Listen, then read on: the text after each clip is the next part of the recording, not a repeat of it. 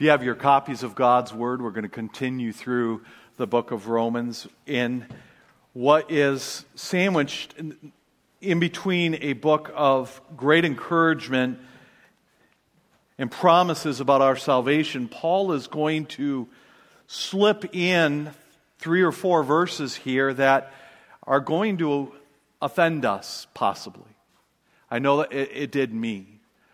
And because if you were here in Sunday school, we talked about how expository preaching ought to be just exposing what the text means.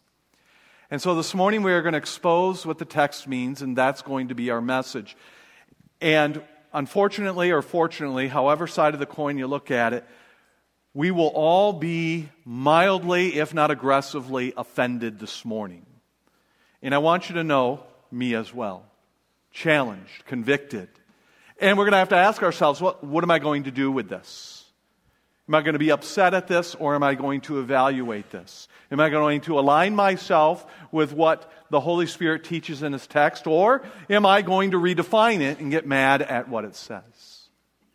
So we're a Baptist church. I need a vote from the church. All those in favor of allowing me to teach God's Word that might tick you off, signify by saying amen. Those who say, I'd rather not hear it, say no. All right. This is a tough passage as it comes to evaluating whether or not we just have Christ in our culture or if we have Christ in our lives. And we're going to pick up in verse 5, all right? We're going to pick up in verse 5 where after we get this wonderful encouragement, there is now therefore zero possibility of any eternal damnation to those who are in Christ Jesus. Verse 5 moves on to say this: For those who are according to the flesh set their minds on the things of the flesh, but those who are according to the Spirit, the things of the Spirit. For the mind set on the flesh is death, but a mind set on the Spirit is life and peace. Because the mind set on the flesh is hostile towards God, for it does not subject itself to the law of God, for it's not even able to do so. And those who are in the flesh cannot please God. And we'll pause right there. Let's ask God's blessing, because it's most important that you hear from God's Word and not what I think. Gracious Heavenly Father, come before you. We ask, first of all, we worship and adore you. You are holy, you are perfect, you are just, you are loving.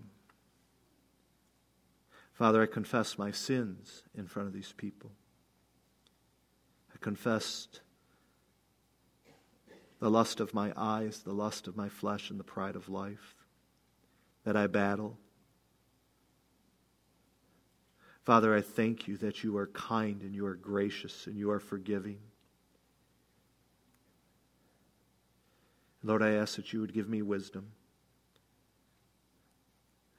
I ask that my failures and my limitations would not be a distraction from your word. Father, I pray that your Son would be exposed and revealed in this text. And so, Father, I pray these things and I ask them in your Son's precious and holy name. And if you're here this morning, say amen. Oh, you're here. Good. There's great comfort in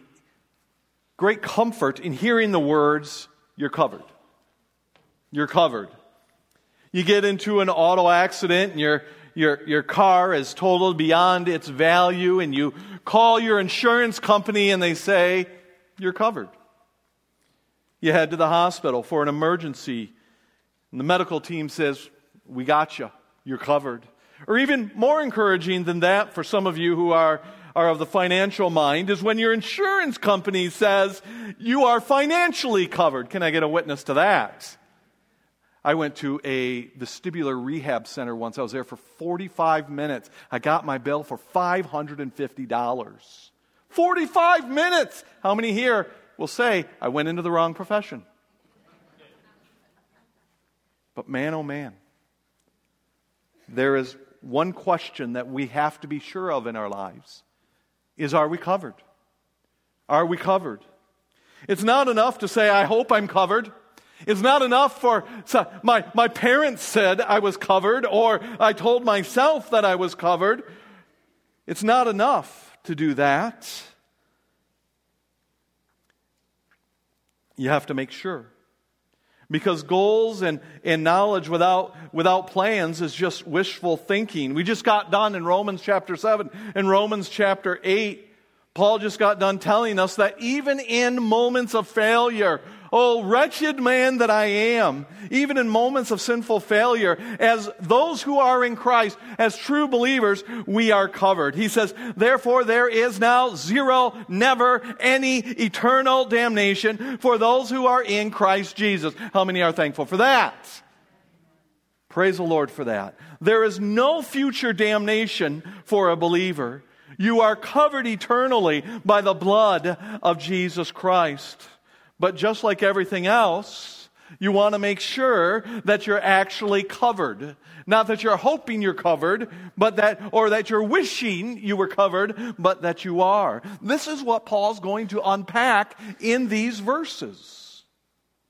Paul's going to touch on the assurance of salvation. He's going to help us answer any doubts that we might have about our salvation. Am I just a person who sprinkles or dumps in Christ into the culture, but then I just live however I want? Or has Christ transformed my life in my culture? He's going to help us answer those questions. And the first thing he does is shows us that there are only two groups of people in the world. There are only two groups of people in the world. Now, that's a huge statement of clarity in and of itself. Because now we have it boiled down to just 50-50. Paul's going to give here in the text here from the Holy Spirit to help us be certain if you and I are truly saved in the faith. To make sure that there's some identifying markers. And if those identifying markers aren't there, you might want to make sure that your election, your salvation is true. Not hoping it's true, not wishing that it's true, not redefining if it's true, but knowing. This is how we determine if you're covered by the blood of the Lamb. So with that being said, let's jump into these verses here. We see Paul's intent when we notice the contrast through all of these verses. These verses are just is it oscillating? What is this? A fan that does this. What is this? Oscillating. He just oscillates and toggles, there's another one, back and forth in contrast. He makes a distinction between just two types of people. And you can see it right there in the text. Those who set their minds on the thing of the flesh or the things of the Spirit. Those who are spiritually dead or those who are spiritually alive. Those who have peace with God and those who are hostile towards God. Paul lays out a clear contrast between two types of people. There is a back and forth between only two possibilities. And what is clear here is that now I want you to grab this, there is no third category, there's no fourth category, there's no fifth category of a person. We live in a day and age that tries to break everything into multiple, smaller and smaller and smaller and smaller categories. And then we're pitted against one another as though we're enemies of one another. We live in a day that tries to break everyone into smaller groups and categories. For example, I am a married, non-Hispanic, straight, cisgendered, Dutch, middle-aged, educated, middle-class, right-handed, white Caucasian who was assigned male at birth. That's my category. It's crazy, but it's my category, all right? Now, before you get offended and go, oh, he touched on untouchable things. No. Before we get offended, let's at least hear why I brought this up. As far as spiritual life is concerned, as far as salvation is concerned, God does not look at any of these things. He doesn't look at any of these distinctions when it comes to a relationship with Him. By the way, that's what Galatians chapter 3, verses 28 is all about. There's no Jew, no Greek, there is no slave, no free, there is no male or female, but all are one in Jesus Christ. The only thing God separates people in is whether or not He is in relationship with them or He is not in relationship with them. Either you belong to Him or you do not. Paul outlines here is extremely simple. In verse 5, there's only two mindsets. In verse 6, there's only two destinies. In verse 7 and 8, there's only two natures. There is not a single, now grab this, hyphenated category. There's not a single hyphenated category. So let us look at the text that is about the assurance of true salvation. He says this, the first thing we see this. For those who are in accord with the flesh set their minds on the things of the flesh. I want you to grab the words, they set your mind. They set their minds on it. Now this is going to get uncomfortable quickly, but rather than get angry, evaluate, all right? And I will do the same because like I was talking with Jason in the podcast, I said, when I'm up here preaching, I'm just not delivering something that I think you desperately need. But I am wrestling with it myself, and I am in desperate need of it. So when you see the words, set your minds, the first thing that we must evaluate when looking at the assurance of salvation is, what is our mindset? What is our mindset? What is the focus of our lives? Let me just be a little bit clearer, shall we? The Greek word here, phroneo, all right, means what is the orientation of our mind? What is the bent of our mind? What is the pattern of our mind? What is the pattern of our affections and our will? To be absorbed with something or someone. In short, what is the dominant pattern of your mind in your life? Now, I'm not saying you can't think of anything else, all right? I've recently been thinking this week about how unjustly the University of Michigan has been persecuted. Can I get a witness? No. Green's like, no. I'm not saying we can't think of other things or enjoy other things. Of course we can. But what is the pattern of our minds set on? What is your focus? What are you absorbed with? You ever see Young Love? How many here have ever seen Young Love and throw up in your mouth? Anyone at all? Who has seen that in your life? Oh, it's hilarious and frustrating and convicting all in one. Everything is determined by that young love. What would you like for dinner? Well, Billy loves pizza, so I want pizza. I'm like, you hate pizza your whole life. Now you want to eat it. What are you doing this weekend? Whatever Susie wants to do. But it's not just young love. In humble transparency, Amy is a treasure in my life. I make all of my relational decisions with her in mind. Mostly because I don't want to get in trouble, all right? So I'm like, did I do good? No. All of my relational decisions are with her in mind. Now, does that mean I don't fail Amy? Quiet, honey. Apparently, it's a cardinal sin to keep your socks on the kitchen table. I didn't know that, all right? But it's a cardinal sin, and I know very well that is a no-go with Amy. So when I'm irritated and upset and she is not clearly in the will of God, I throw my socks on the table, all right? It's just a signal, if you will. No. But she's in all of my decisions.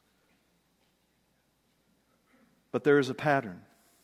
If you ask me to do something, I will make that decision on how it would affect her and our relationship. How to spend my money or our money always includes her. My pattern of thought will not make a decision that diminishes her or our relationship. So let me just say this real quickly, what this means here. She is baked into everything I do. She is baked into everything I do, all right?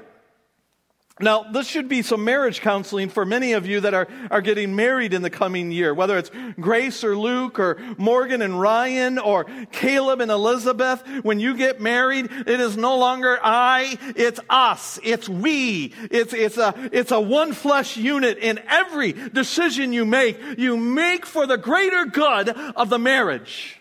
Now, that's free, premarital. No, it's not free. I'll let you know, all right? Premarital advice and marital advice for all of us. That's what Paul's getting at here. Is Christ baked into how you make all your decisions? Is he the primary reason and thing that you consider in your mind? In short, the lost unbeliever's pattern mind is on the flesh, the things of the world, the lust of the eyes, the lust of the flesh, the pride of life, worldly things. The believer, a saved person's pattern of affections of their mind is on the things of the Spirit. In clear terms, those who are truly saved will increasingly be concerned about godly things over worldly things. God will be baked, Christ will be baked into all of their decisions. Now, this next illustration, I really wrestled whether or not I should give it to you. But it fits well. And it's a place where Amy and I have failed and we have succeeded. So allow me to give you what I believe was one of those humble successes. When my daughter Madison was in high school, and I got permission from her to share this, she played volleyball at the local high school and junior high and then into high school, and she was quite good. She was quite good, and we enjoyed going and watching her play and advancing in her skills and going to the games. And then the day came when she wanted to go on a traveling volleyball league that would mean we would, or at least one of us, likely Amy, right, because I'm kind of expected to be here, you would notice that, we would be gone every weekend and Sunday. She wanted to go on a traveling volleyball league, which means we would be gone. Now, I'm not saying hey, periodic Sunday or you got a tournament that's 2 weeks in a row. We're not talking legalism here. We're talking about a pattern and an example. But what was in front of us was going to be a pattern. It was going to be the bent of which our decisions will be based around. So Amy and I talked about it, and our answer was no. It would pull us away from church. It would separate us during times of worship. Christ would be marginalized in order to chase this. Our lives and our decisions would be centered around and patterned around this sports schedule and all of the requirements that come with it, rather than Christ, His church, and His precepts. It would teach our daughter that the things of this world were of a higher importance than Christ. And by the way, this volleyball up there is a placeholder for anything. Work, play, money, control issues, self-promotion, ease of life, personal safety, whatever drives us. Cabins up north. I told you we'd be offended. There was a couple last year, they have a cabin up north, and I kept seeing them at church, and I thought you have a cabin up north, and don't you normally go up there? And I was so impressed by them. They said, yes, but we decide to drive back every Sunday because we don't want to be drawn away from the community and the church of Jesus Christ. I thank the Lord for that. Whatever drives us, whatever drives our affections, our patterns, and our behavior, is Christ a passive part of your decision making? Do we make decisions that are, here's the big decision, and we'll somehow fit Him in? That's not the pattern that we're looking at here. But is it a dominating part? No, I'm not saying we can't enjoy these hobbies or these goals or these interests. Of course we can. But those things should not be the pattern by which we live our lives. Paul's saying, if you are in Christ, your mind, the pattern, the bent, the obsession, the pattern of your mind will be on Christ, because your treasure is Jesus Christ, and you are increasingly preoccupied and dominated by your love for Him, so much that passage we know, that treasure that we find in the field, we will sell everything in our own lives to be with Jesus Christ. to have that treasure, to be in the kingdom of God, to serving Him and taking up our cross and hating everything by Him in comparison. 3 things should dominate the pattern of our decisions. And frankly, I'm going to say this clearly, in this order. Because if there's one thing that we worship very much in our circles, in this community, and with this churches, we worship family over Christ. In fact, we will use the name of Christ as a vehicle to worship family. 3 things should dominate the pattern of our decisions. Christ, church, family. Christ, church, family. If you are pulling your family away from Christ and His church, you're not loving your family. Will this decision I'm about to make draw me closer to Christ? Will it draw me closer to His bride? Will it draw me closer to my family? Then the answer is yes. Go for it, folks. Run to it. Will this decision in front of me diminish Christ? Will it diminish church? Will it diminish our family? Then the answer is no. R.C. Sproul sums up the intent of Paul here with chilling clarity. We don't know where we're going to be a year from now or 10 years from now. What really matters is where we're going to be 100 years from now. If the pattern of our minds are set on the things of the world, then 100 years from now, that pattern tells us we will be in hell. But if our minds are concerned about the things of God, the Spirit of God, the truth of God, the sweetness of God, then 100 years from now, that pattern tells us we'll be enjoying His glory forever. Ouch. This has been carved out of our teaching of easy believism. Let me make this clear. Salvation is free. The gospel is free. It's been paid for. There's not a single work you can add to it. But the discipleship that comes with true salvation is costly. You die. You pick up a cross and you follow. My friends, what is the pattern? Let us not play with this anymore. What Paul is saying under the inspiration of the Holy Spirit is clear. There's no fog on the window, all right? What dominates our minds and affections is a clear signal if you are a child of God or not. I want to talk to you young married couples and college and career. Now, this could be for all of us because we all struggle with this. I struggle with this. But if I could speak to some of the young couples, in a day and age where commitment to Christ and the church is avoided for fear there might be something better we might miss. Oh, examine that heart. Make Christ and His church and your family the pattern by which you live your life. Paul could not be any clearer on this. In fact, he moves on to the 2 clear destinies here. For the mindset on the flesh is death, but the mindset on the Spirit is life and peace. Now, the word death up here is eternal damnation. That's the context, is it not? There is now, therefore, no eternal damnation to those who are in Christ Jesus. The word life here refers to eternal life, spiritual life. A Christian who has placed their faith in, here it is, not the culture sprinkling, but the life-transforming faith of Jesus Christ because of His grace. Now, the word peace here, right there, the word peace here is not talking about emotional calmness. It's not talking, when you become a Christian, you're not guaranteed, and I want to witness on this, I want an amen. Those of you who have been in Christ Jesus for a long time know you are not guaranteed emotional calmness. Amen? That's not what this is about. I don't have a peace about this.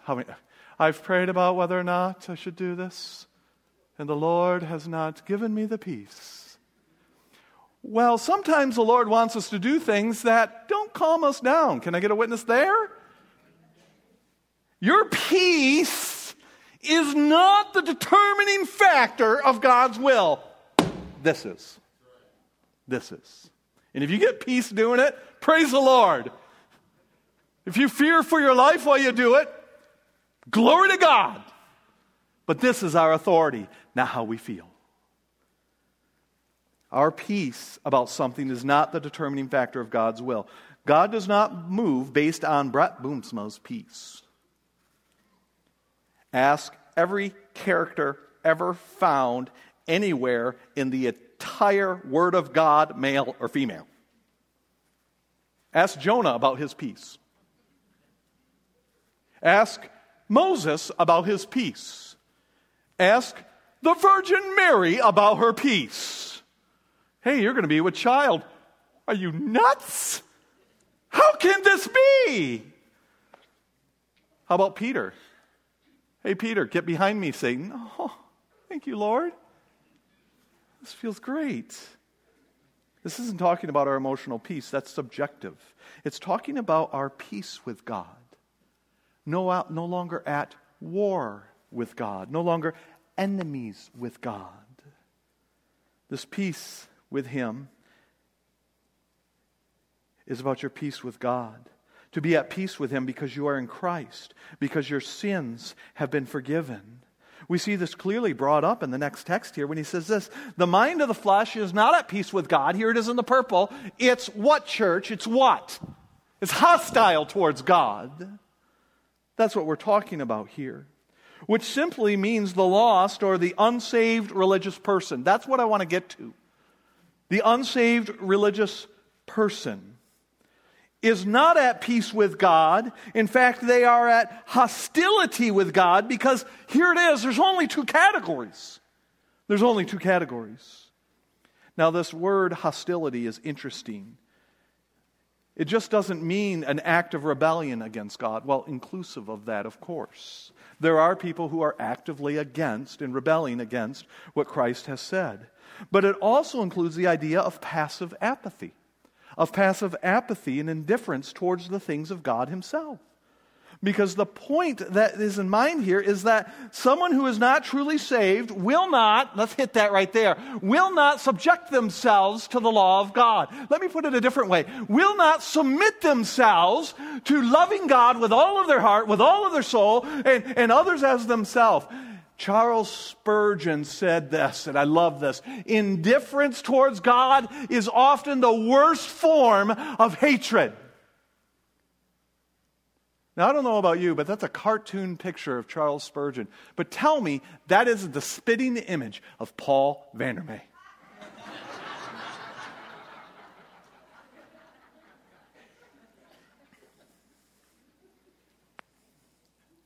That might have drawn away from the point. But it's not my fault. It's whose fault? Paul's. Stephen Lawson puts this into a picture that might cause us to be uneasy in our cultural Christianity here in Grand Rapids. But he says this, hostility means we refuse to come under the authority of God's Word. We want God a la carte, where we pick and choose what parts of our heart Christ can have and say, well, you know what? We're going to do this anyway, but we'll try to sprinkle Christ in when we can. We try to a la carte and pick and choose the parts that Christ can have. And we are determined to run our own lives by our own standards, by our own will, and not Christ's. That, my friends, is hostility towards God. Well, church family, starting with me. Because you know I can be up here preaching God's Word from behind this pulpit and be the greatest offender of this. May I ask you, and may I ask I and myself a pointed question. Here it is. Are you a la carting the things of God? Are we a la carting the things of God? Are we gone week after week after week? Are we chasing in a pattern the things of this world that appeal to us more than Christ? Dumping our money and our time and our desires and our passions and our hobbies and chasing the things of the world and then eventually returning to worship or to Christ as though it says nothing of our spiritual condition. Paul says to that lie of self-deceit, he puts it to rest. He says in 1 Corinthians chapter 5, therefore, if anyone be in Christ, this person is absolutely, completely different than the world. They are completely different. The old self goes away, and behold, the new one in the Spirit comes. In other words, everything you value more than Christ upon salvation, those things die in comparison. In comparison to the supreme passion and glory of the love that we have for Jesus Christ, who saved us by His grace. Let me just say this another way. Our pattern of life, our pattern of behavior, here it is. It matters. It matters. Behavior reveals truth. Behavior reveals truth. It is not what we say that gives us the assurance of salvation, but rather what we chase. What are you chasing? What am I chasing? I want you to see how Paul moves even further to the contrast here. He says, those who are in Christ, their mindsets, here it is, do not subject themselves to the law. We see it within the purple and the green. Let me say this another way. And let us remember that this is huge. All right? And I'm going to ask you the question. You answer it. Who is Paul writing to here? Talk to me. The church. In Rome. From Corinth. He's writing to those who claim Jesus Christ. Let us remember that Paul is talking to those who attend church in Rome. He's not giving a lecture at Harvard University to the Atheist Association. He's not talking to the unchurched out there who could give a rip about Christ. He's talking about those who claim Christ. He is talking to the church. And by extension, he is talking to you and I. Those who are not truly in Christ refuse to be tied down by their law of Christ. They refuse to love the law of Christ. The New Testament is filled with many commands that a believer should long to obey. I want you to hear that. Not, here we go. I guess we got to follow Christ. That's my pouty walk, all right? But His law is written on our hearts, and come hell or high water, I want Christ. Amen? Not this world. And it increases in our heart. It overflows in our lives. The New Testament is filled with many commands that believers should long to obey, not seek loopholes to disobey or redefine. Paul says those who are just religious will redefine the law of God, will diminish the law of God, will rationalize them, but they will not subject themselves to the Bible's instructions because the flesh is still ruling an authority in their life. Such a religious lost person will chase the things of the world while packing it with Christian vocabulary words. Have we ever heard that in Grand Rapids? Anyone at all? Anyone at all? But no amount of Christian verbiage can cover a heart that will not subject themselves to loving God with all of their heart and others as themselves. Truth be told, such a religious person not only refuses to be subject or submit to the law of God, but frankly are not even able to do so. Are not even able to do so. And then he adds the words, they can't even please God because that's their nature. Now there's a great deal of doctrinal truth that we could unpack here, but let's just move quickly here because I think there's more value in remaining into the big picture rather than descending into the weeds, which is this.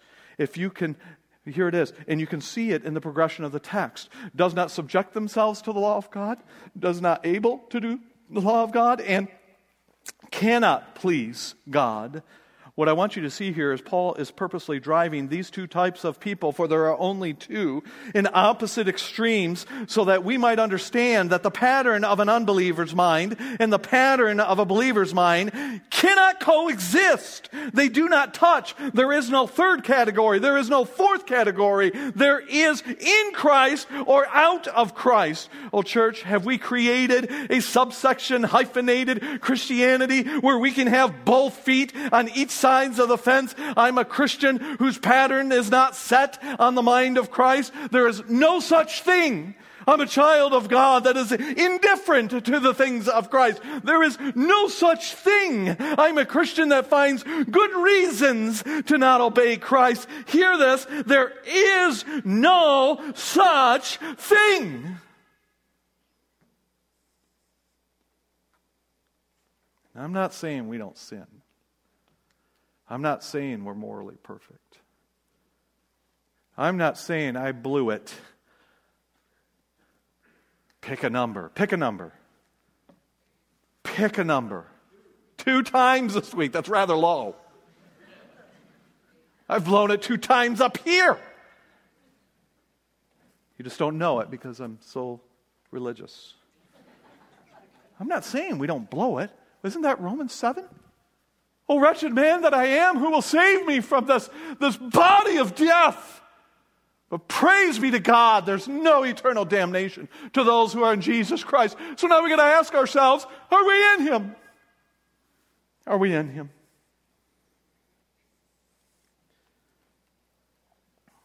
So I'm not saying that we're morally perfect. Again, here's what I want you to do, and I hope you find some comfort in this. How many are thankful there's comfort in this? Anyone at all? I'm not talking about being perfect. I'm talking about pattern, bent, desire. What are we absorbed with? The desire and bent of our mind is towards Christ and the things of Christ, His law. Here's a question. Have we ever created categories that the Bible does not offer in order to excuse our love for the world? Do we spiritualize our love for the world? This is a hard teaching for me. Because just because I get up here and preach doesn't mean during the week I don't chase the things of the world. Paul says such a mindset is antithetical to true salvation. Which brings us back to where we began, the great comforting in knowing that are you covered? And the answer is, as a child of God, yes. When you fail, there is now no condemnation for you in Christ Jesus. When you fail, there is no eternal damnation to those who have placed their life-transforming, not cultural sprinkling, but life-transforming faith in Jesus Christ. Here it is, we are covered. How many are thankful that the blood of Jesus Christ covers us? Amen? Hold on to that. But then Paul, in the middle of these glorious promises, whispers the importance of knowing if you're covered or not. Because wishful thinking doesn't save.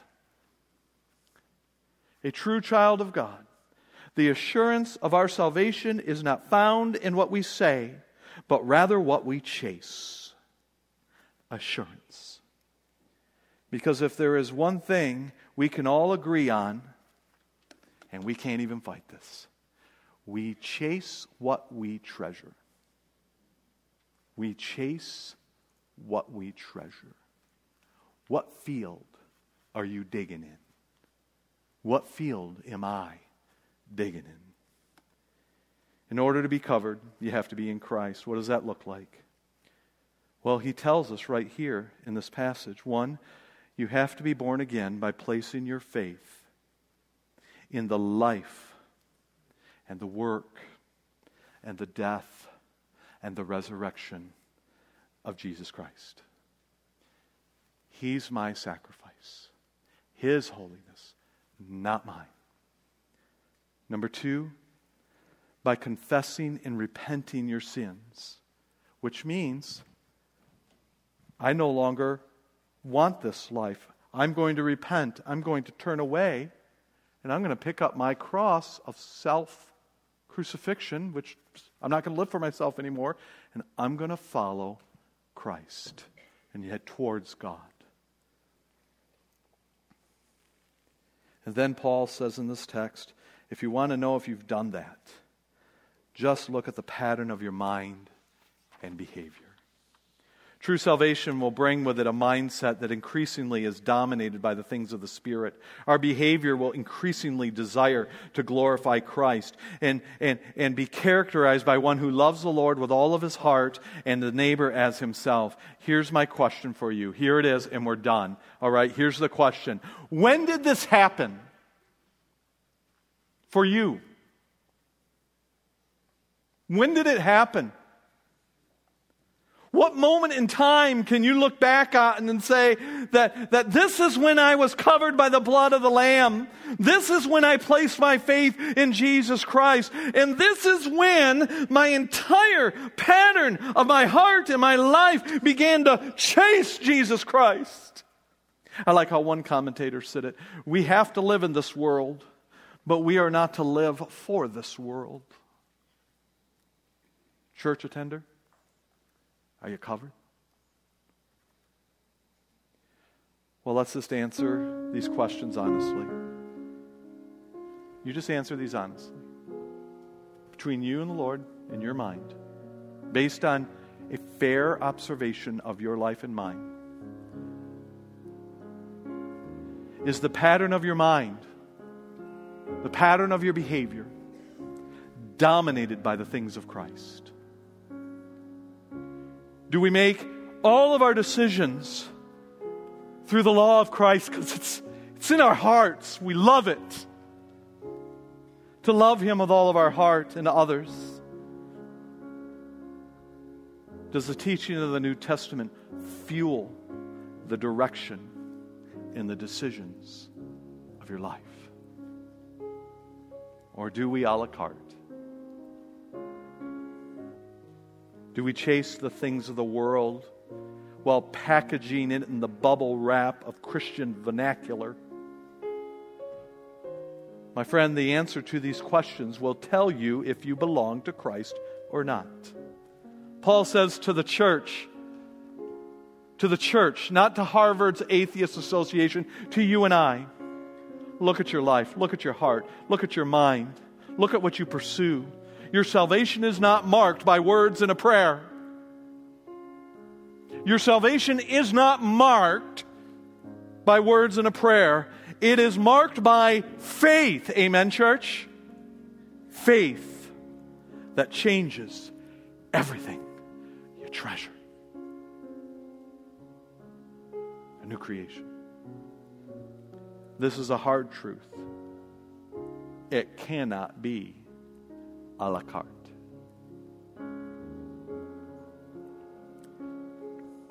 This morning as we dismiss, if you don't know and you don't see when this happened, I'm going to be at that back door shaking hands. Just say, I want Christ. I want to know Christ. And we will share with you the power of the gospel of Jesus Christ. Not a cultured, sprinkled with Christian morals. That changes nothing that we chase. Your toes are sore. So are mine. Gracious Heavenly Father, dismiss us with your blessing. May we be a body who loves you, who seeks you, who's absorbed, obsessed with you. May we be beautiful in your sight, holy and chaste. Start with me. It's in Jesus' name I pray. Amen. I love you all. You are dismissed.